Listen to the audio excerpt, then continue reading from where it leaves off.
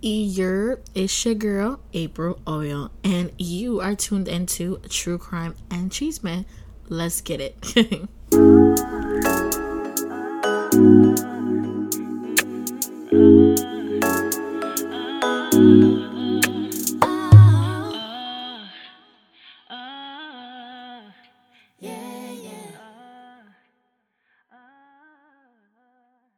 Hello, Governor.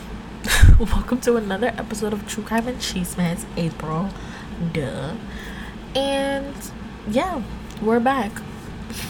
It's a beautiful day in NYC. Not too hot, not too cold. You know, that weird gray area before fall starts where you don't know what the fuck's going on. Yeah, you know. Let me set the scene for you real quick. Just chilling right now before you gotta go to work tomorrow. Work is ghetto. Not even my actual, my job, but just working in general is ghetto. I want to be rich.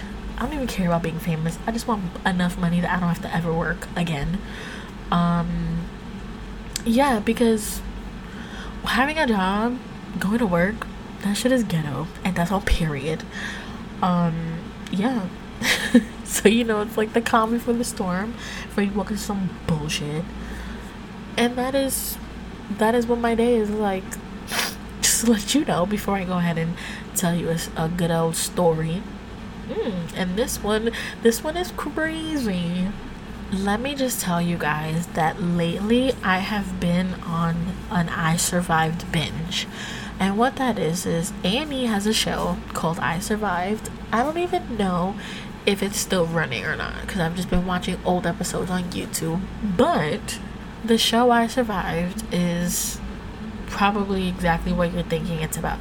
Crazy stories about people who have survived just horrific ordeals, and they are telling the story, of what they went through and, how they survived or why they survived. And when I tell you that it is some of the craziest shit I have ever heard, it's some of the some of those stories I listening to them like, how did you survive? Because I am just, my heart goes out to you, and I don't know how I would have survived. So it's like there was one episode where this guy was in Sierra Leone, and him and his friends were attacked by a chimp.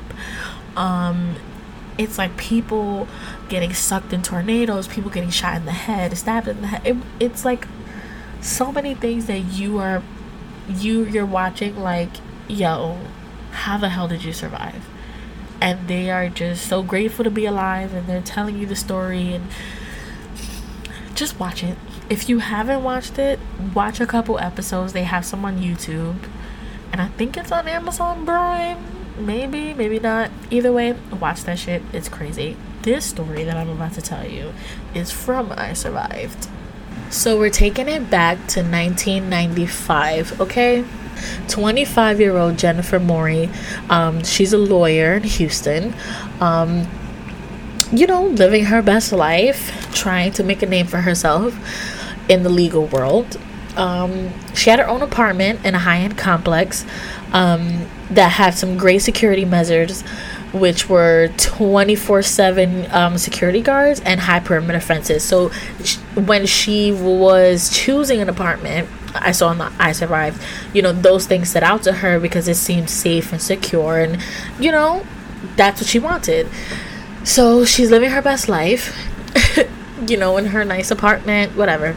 April 15th, 1995, one of Jennifer's friends calls her and is like, do you want to go out, have a good time, whatever. Jennifer agrees, and they go to this place called the Ale House. So Jennifer meets up with one of her friends, and then they ride together to the bar. So they're living their best life, rocking out, what have you. Jennifer goes to say that she meets someone there who offers to drop her off at her apartment complex, and he did at about 1 a.m. So, she gets home, she's putting her deadbolts on, she washes her face, brush her teeth, and she goes to bed. Boom. So Jennifer is sound asleep, right? So she's knocked out, and as she's awakening, she feels the weight of somebody on top of her. So immediately it's like, what the hell? And she realizes that there's somebody in her bedroom at this point. The person was using their body weight to hold her body down and was grabbing at her underwear, trying to yank them off. So she was very confused, like, what is going on? She feels a knife against her throat. She's pleading with the intruder not to hurt her because she realizes that he is trying to sexually assault her. So she's kicking and screaming, and she's looking for features, but she can only make out the outline of his hair and that it was short and straight. So she's just like, what the hell is going on? She also says in the show, she was screaming so loudly that she later found out that about 20 different people from 15 different units, like in the apartment complex, woke up to her screams and heard her, but no one came to her aid or called the police, which is insane. First of all, listen, I live in the hood, okay? So I know what it's like to see something happening and like not wanting to get involved, because you just never know. Like, you don't want to be attacked, you don't want to be on the receiving end of what could happen if you try to intervene or if you try to do whatever. But it's like, bro, if you hear something, call 911. It's not like the police are gonna show up and be like, April called me and she lives in apartment B and she said you did da. Just call. You could just be like, something's happening, I hear a woman screaming in my apartment complex, send someone now. Hang up. Like, we've seen and heard so many cases, so many instances where it's like people are in trouble, people are in danger, and a lot of the time we won't help, we won't call, we won't do anything out of fear of the unknown. And that's crazy. That's bullshit. All I'm saying is, and I'm not judging, I know it sounds like I'm judging, but I'm not. It's a judgment-free zone, you guys. All I'm saying is that think about if you were on the other side of that. If you were the person that needed the help, wouldn't you want somebody to call someone for you? Like, nobody's saying you have to go in swinging and do anything, but call 911. Like, bro, call 911. But enough about me. Back to the story.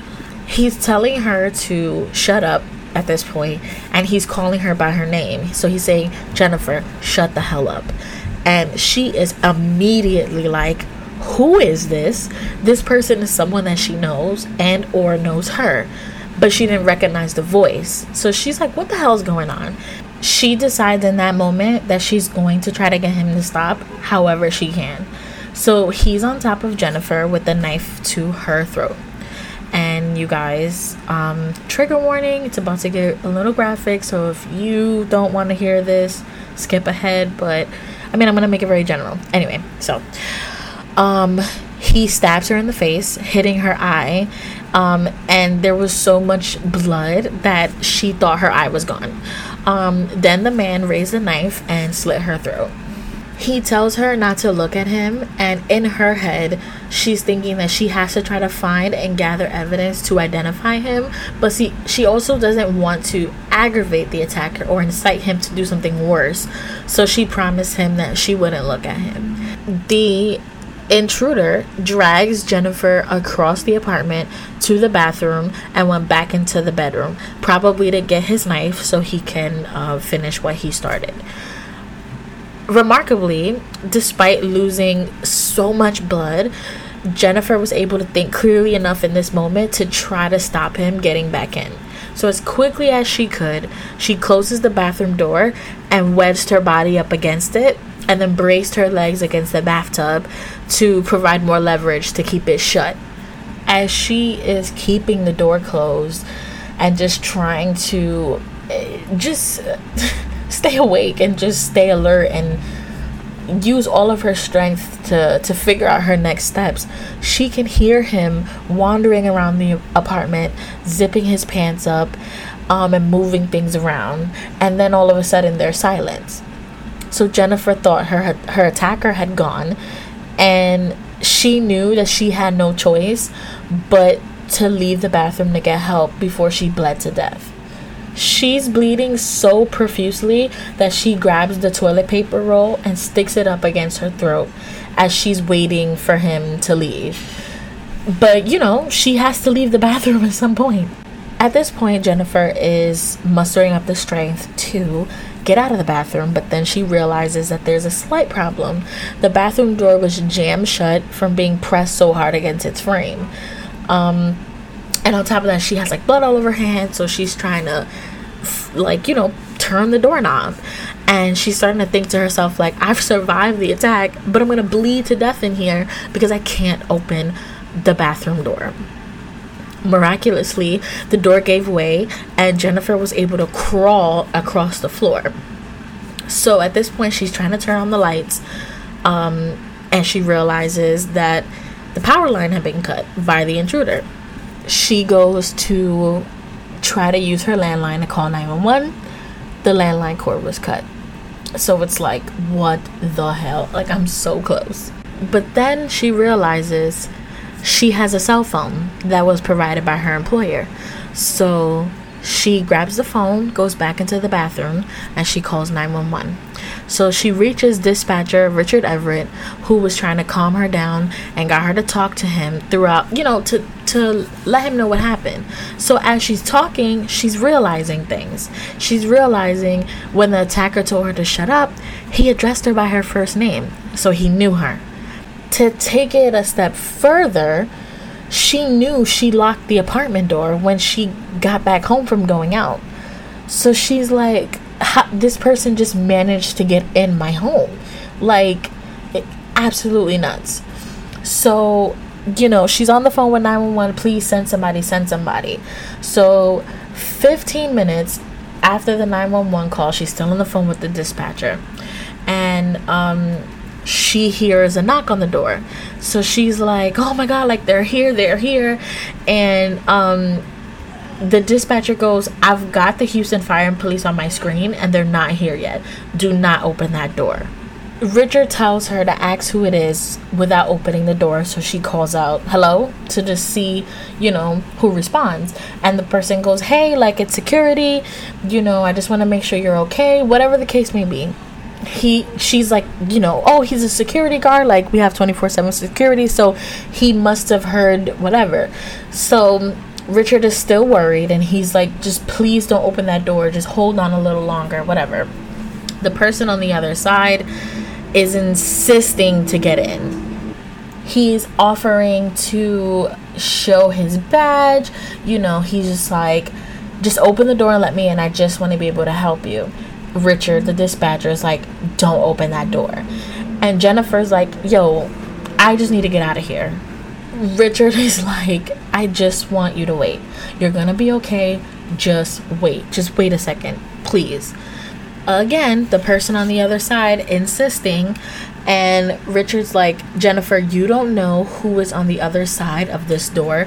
Do not open the door.